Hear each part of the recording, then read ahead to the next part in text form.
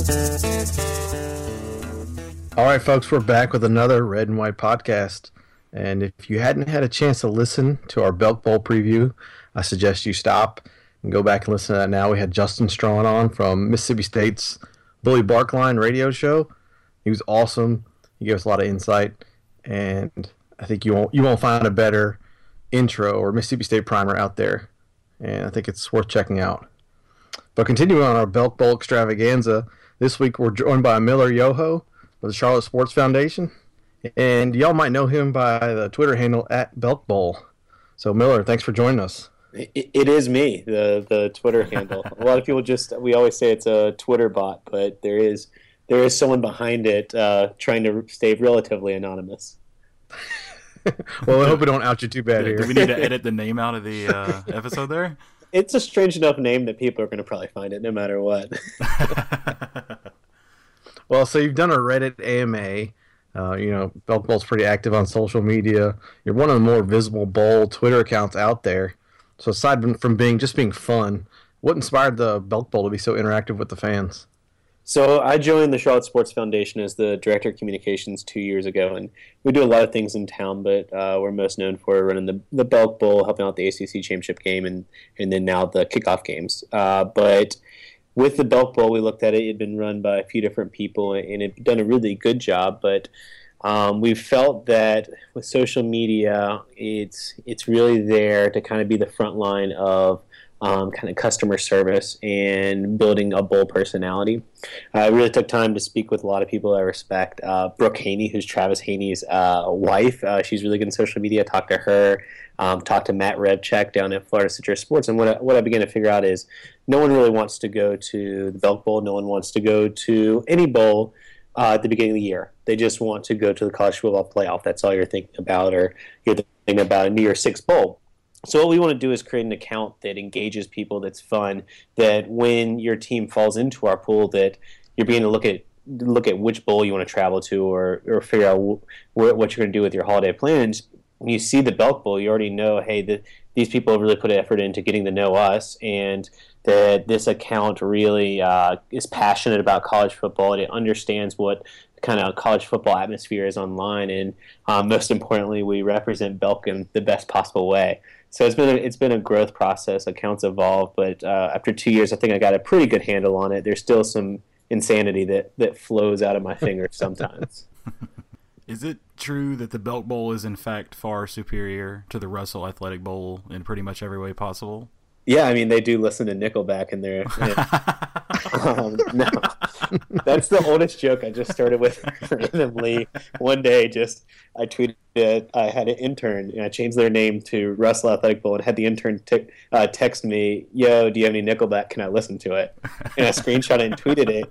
And anytime I make a Nickelback joke, it blows up. But he's really, really good at his, and it's a different voice. But I would say Matt and I kind of are the two that tweet the most out there, and we're really fortunate that we're allowed to kind of push the lines at times. So going off that, how hectic is it dealing with all these different fan bases tweeting at you, say before the selection process even begins? Yeah, that's something that's been really I think I've been really blessed with, is I have a boss in Will Webb, who's our executive director, who understands social media isn't necessarily there to just sell tickets. We're not just going to throw a link out there. We can build relationships with fan bases. So what that relates to at the selection process is he's kind of allowed me to use the account to gauge fan bases. So it's every day, every 2 days leading up to selection, he's asking me, hey, what are NC State fans saying? What are they doing? And I have a list. I track popular people like you guys. You're big fans of NC State. I'm tracking you the whole year, seeing what you're saying when it comes to the Belk Bowl. But we're able to get a good feel for it. But also, we begin to build relationships with fan bases. Every fan base is different. They range from being a message board fan base to a fan base that only communicates in GIFs on Twitter. So it's trying to figure out who they are, meet them where they are, and kind of tell the story of, we want to give you the best fan experience and the best player experience that you're going to have out there for a bowl. How would you classify NC State fans and Mississippi State fans? Are they message board fans or GIF fans or what? See, it's really interesting. Starting with Mississippi State, they've really, when we talked to them, they made a big point with social media because in Starkville they don't have as much traditional media. So to get their message out, they put a lot of time, energy, effort into developing their social media. They do a lot of digital content, and NC State does as well. But that's been a huge focus. Whereas in the Raleigh area, you have a lot more publications. They can lean on traditional media, so you see a lot more fans in for NC State. Maybe a little bit more message board. But what I found is there's a pretty strong Twitter community, and it's just I think there was a lot of uncertainty if they're going to be coming or not. And as it got closer and closer, we could see the NC State fans were very excited, and that's why we made this selection. So keeping on that, who's been the most persistent fan base this year? Like before the selection, do you have fans begging you? There's a SB Nation blog down for Texas A&M called Good Bull Hunting, and we've just kind of developed a really good relationship with them. And the past 2 years, we've broken just their hearts. Then there's also you have like blogs like that, but then also you have fan bases. I think everyone's pretty cognizant with Virginia Tech was really pushing to come to the Belk Bowl, and we weren't able to take them, but we got to see a fan base really push, and I've never seen that before in my 2 years. But at the same time, when we selected NC State, we're very excited. We were over the moon, but I'm getting hit with Virginia Tech fans are upset. You just can't respond. But as a fan base, they're tremendous, and they care, they're passionate, but it's just one of those things where you can't really say, hey, look, you're going to come one of these years, just it's cool, but yeah, there's a lot of different types of fan bases.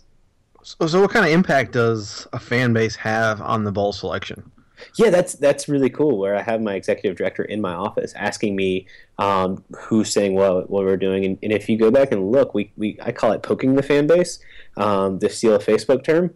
But I'll throw out stuff. Like I think there was a week before selection where I was kind of threw out I made a Wolfpack joke with a hangover gif. I did that again today.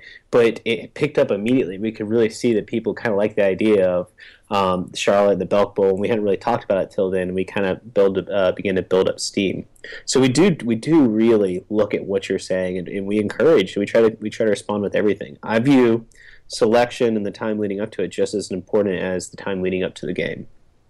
So if one particular fan base is more active, and let's say we're a bunch of NC State fans, and we like to get on Twitter and beg really hard, are we wasting our efforts? No, not at all. I would say if a bowl has a strong social media presence and someone who's responding or reacting, it's being noted. It's something. Look, we're to be honest, bowls are trying to sell tickets. It's something where we're a nonprofit, but we have to break even, so we have to sell tickets. And it's really important that we register which fan bases are excited and want to come and are passionate about having a great experience in Charlotte. So if you're intelligent, and I would surely hope that most bowls would take this philosophy of use it as a gauge of who you want to select. I'll give you one chance to take that answer back. Otherwise, you've opened up Pandora's box for Wolfpack Nation in the future years. Oh, no, yeah. I refuse to take it back. I don't sleep much leading up to selection, but I have tons of filters. I try to respond to everything, but I really do measure it. And look, one of these days you guys will run me off Twitter with the amount of tweets, but until then, bring it on. So can you tell us, about a time in the past when a particular fan base has gone over the top, either trying to get your attention or the aftermath? I know particularly last year's State fans are pretty maybe a little butthurt that we didn't get to go to Charlotte, but has there been some other times? I would say last year, one night, Tennessee really caught on to the idea of coming to Charlotte. And I kind of, as I said, kind of poked the fan base, and I was like, all right, nothing's really happening. I'm going to run to the gym. Well, I can't, I know I'm going to be up late tweeting. And I come, and literally my phone is just won't work. So then, me being a weirdo, it's like, oh, let's have fun with this. So I go and find there was a magazine that had, for lack of better terms, a naked Kim Kardashian on it, and said Kim Kardashian broke the internet. So I just opened up Photoshop, took out Kim, and put a picture of Smokey, their mascot, when he was really cold, and had him on the blanket, and just said, Tennessee just broke our internet. And then that really blew up. Like, it got picked up by a bunch of like news stations and things, and that's where I kind of realized like that's the power of social media. Once you begin to get the ball rolling and understand who the fans are, what they're passionate about, and build those relationships, you can really kind of build momentum going into the bowl. All right, guys, we're going to take a short break, and we'll come back to finish our discussion with Miller and talk some more about the Belk Bowl.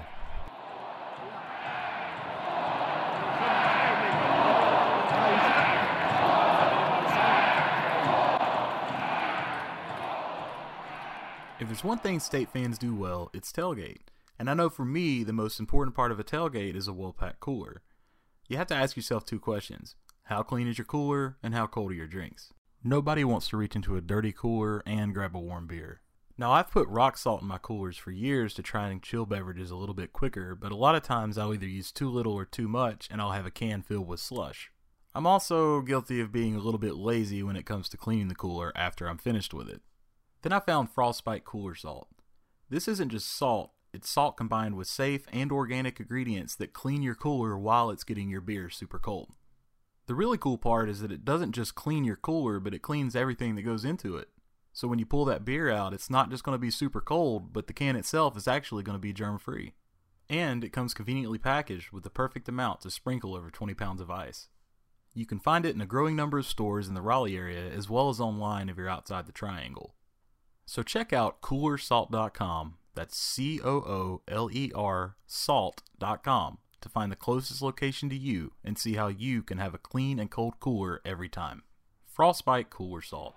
Colder, faster, cleaner.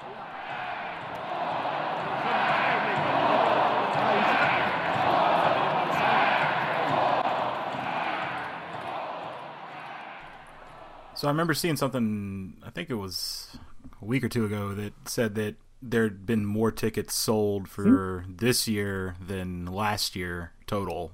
Yeah.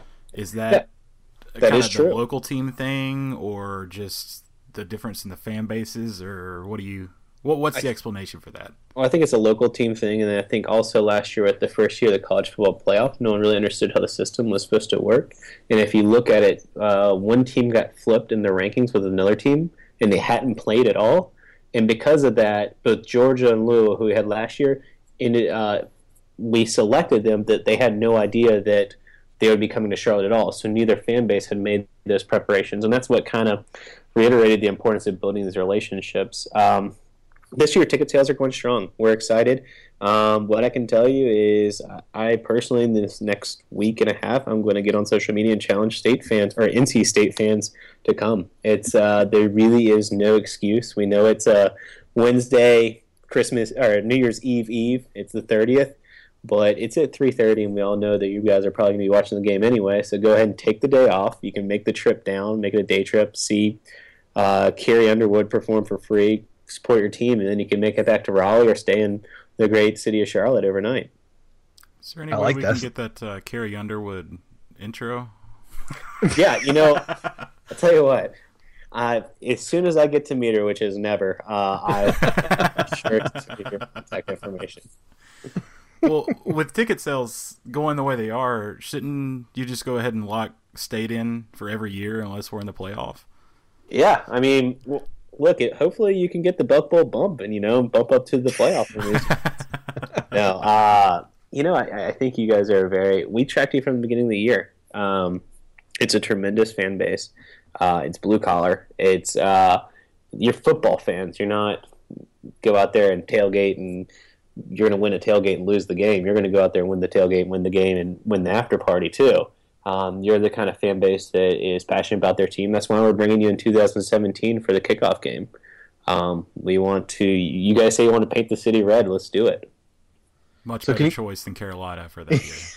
I'm not going to comment on that. I tried to set you guys up. I was not intentional about that, but I'm not there. There won't be a wine and cheese shortage at grocery stores in Charlotte that week. So that's all I'll say. All right. Well, can you give us a little insight into the madness that goes around in selecting bowls and schools and all that junk? I mean, I know it's so confusing for everybody. It's just not cut and dry like it used to be. Yeah, so let's just speak about the ACC and that selection process. You go your college football playoff teams, and then for some years the Orange Bowl is eligible, and then the years it's just at large, and that could take 10 minutes to explain. But that's college football playoff, New Year's Six. After that, the Russell Athletic Bowl will select a team to go listen to Nickelback with them, and then after that, it enters a pool system where the four bowls and in the conference and kind of schools work together to make selections. And sounds complicated, but it's really actually a whole lot better system. One, because you're not just slotted into a team, and two, because of that, it allows you to bring, one, create compelling matchups, two, to bring fan bases to new and exciting places, or to bring, like your case, bring NC State close to home where they can hopefully sell out the stadium. So that's kind of the process, and it's madness. We didn't know until the day of who we were taking. I didn't know until 3 o'clock. I get a text. I tell everyone in the office. We announce at 3:30. I have graphics made for every possible team ready to post, and we roll from there, and it's just trying to respond to everything. A lot of bowls talk about it, but those first 3-4 days are really important when it comes to ticket sales. So we really try to hit that hard, but at the same time, you want to build relationships with fans where they not just feel like they're getting tickets shoved down their throat with a link, rather it's a relationship. So do you have different bowls? Say 2 bowls want one team. Is there an order in the pool, or I mean, how do they work that out? Well, have you seen what's the second Batman in the new series when the Joker breaks the cue stick and throws it in there and they fight over it? No, that's not what happens. I honestly can't answer that because it's not out of trying to avoid the question. I just honestly don't know. That's on a much higher level than me. And gratefully so. Sorry. No, that's fine. So it worked out with Mississippi State and NC State, and I know you even said earlier, you mentioned blue collar for us, and I think they're really close to the same kind of school in general. So could it really have worked out any better to have those 2 fan bases there? No, I think it's great. I could not be more excited. And I think the quarterback's play is going to be fascinating. I think both teams are kind of in a really interesting place with the quarterback's leaving, but looking into what next year is going to be like, and this can kind of be the step forward. And then there's an interesting thing that most people don't know is the coaches are friends. They apparently had dinner Sunday night and had it planned even before selection in New York. So they go back. It's kind of that relationship, and it's a really unique matchup where we have a fan base who's been here before, who's trying to go 3-0 all time, and we have a fan base who's never been to Charlotte. So it's exciting. It's really perfect. I didn't know that. That's interesting.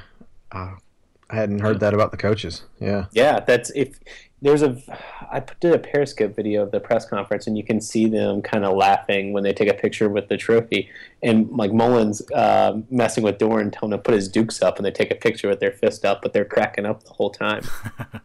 I have to look into that. I wonder what the connection is. Do you know? No idea. Huh. That's interesting. Cool. Yeah, that's a good little tidbit there. Bring me on more, guys. I have this.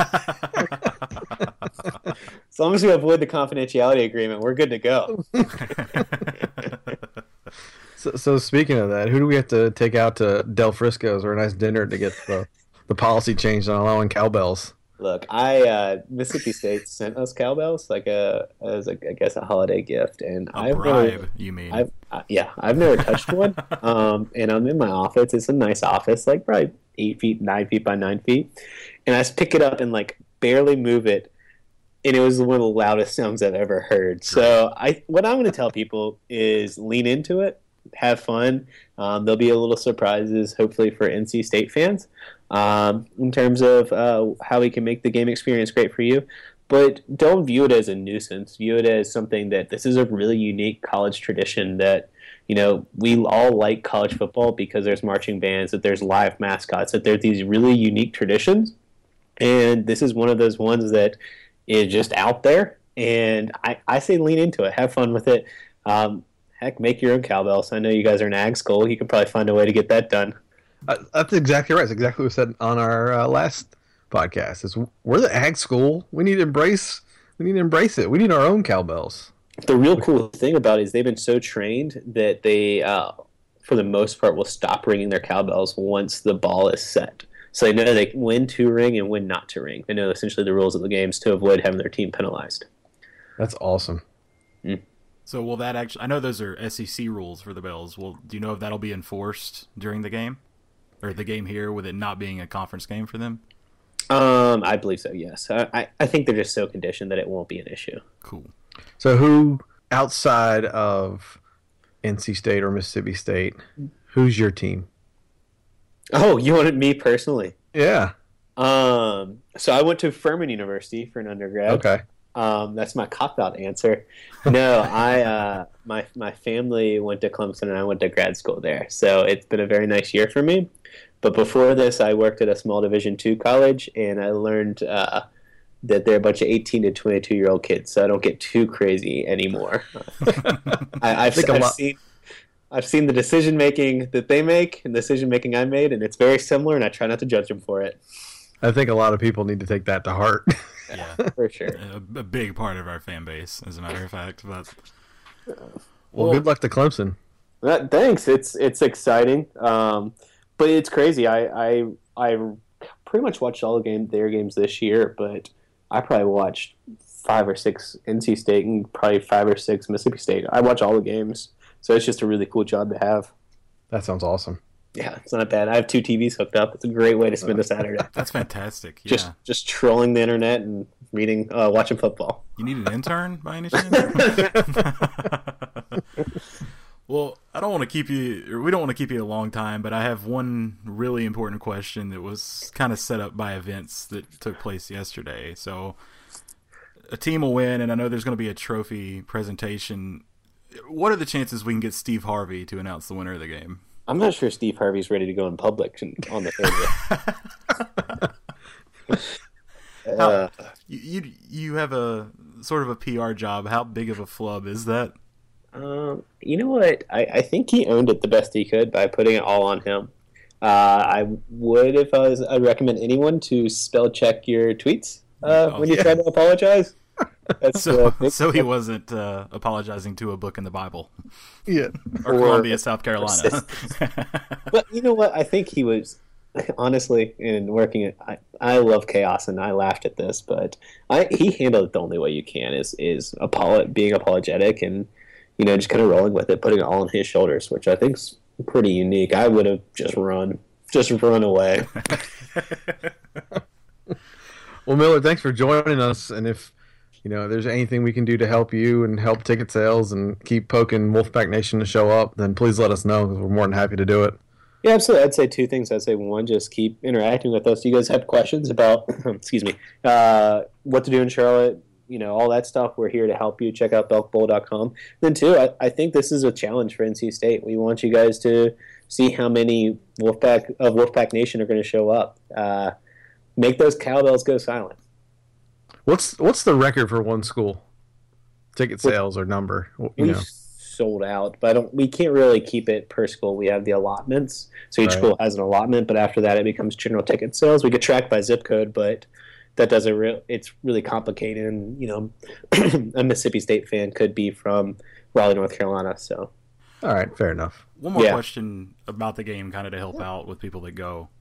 Can you go over the whole parking thing? Is it just a bunch of individual lots and a general time of when they'll open kind of thing? Yeah, I would. So there's really 2 answers for this. 1, if you're staying overnight, just park your hotel and walk. Charlotte's the perfect city to host this game, because if in Uptown Charlotte you can walk anywhere. And you'll say tailgating, but there's a Carrie Underwood concert, so you're not really going to be tailgating. You're going to be at the concert. And then 2, if you are parking, I would plan ahead of time. I would contact lots. There's a lot around. If you need help, I would recommend contacting the Panthers or reaching out to us, and we'll try to get you straightened out as best as possible. All right. Perfect. And don't expect it to be perfect. It is a middle of a workday for some people who are insane and don't want to go to a college football game. Lunatics. I know. There can be people working. Parking could be terrible as long as it's not as cold as it was when we played Louisville there the last time. I was there. Be good. The game was good, but it was so cold. I mean, it was miserable cold. Wasn't as bad as Duke Cincinnati in 2012. That was the coldest I've ever been. How was the game? It was the best punt I've ever seen. Will Monday hit a 79-yard, one out of bounds on the 1 yard line. It also was that famous one where there was that big gambling thing that not Scott Van Pelt, but one of those guys always talks about. That there was that big line swing that a lot of people lost money on. I was there as a fan, not gambling. It's impressive you remember a punt. Oh, Google it. 79-yard punt, yeah. Type in Will Monday Belk Bowl punt, and your mind will be blown. We'll link to that one in our notes too. There you go. All right, thank you guys so much. Thank you, thank you, Miller. We really appreciate it. All right, guys, we will talk to y'all next week. Go Pack.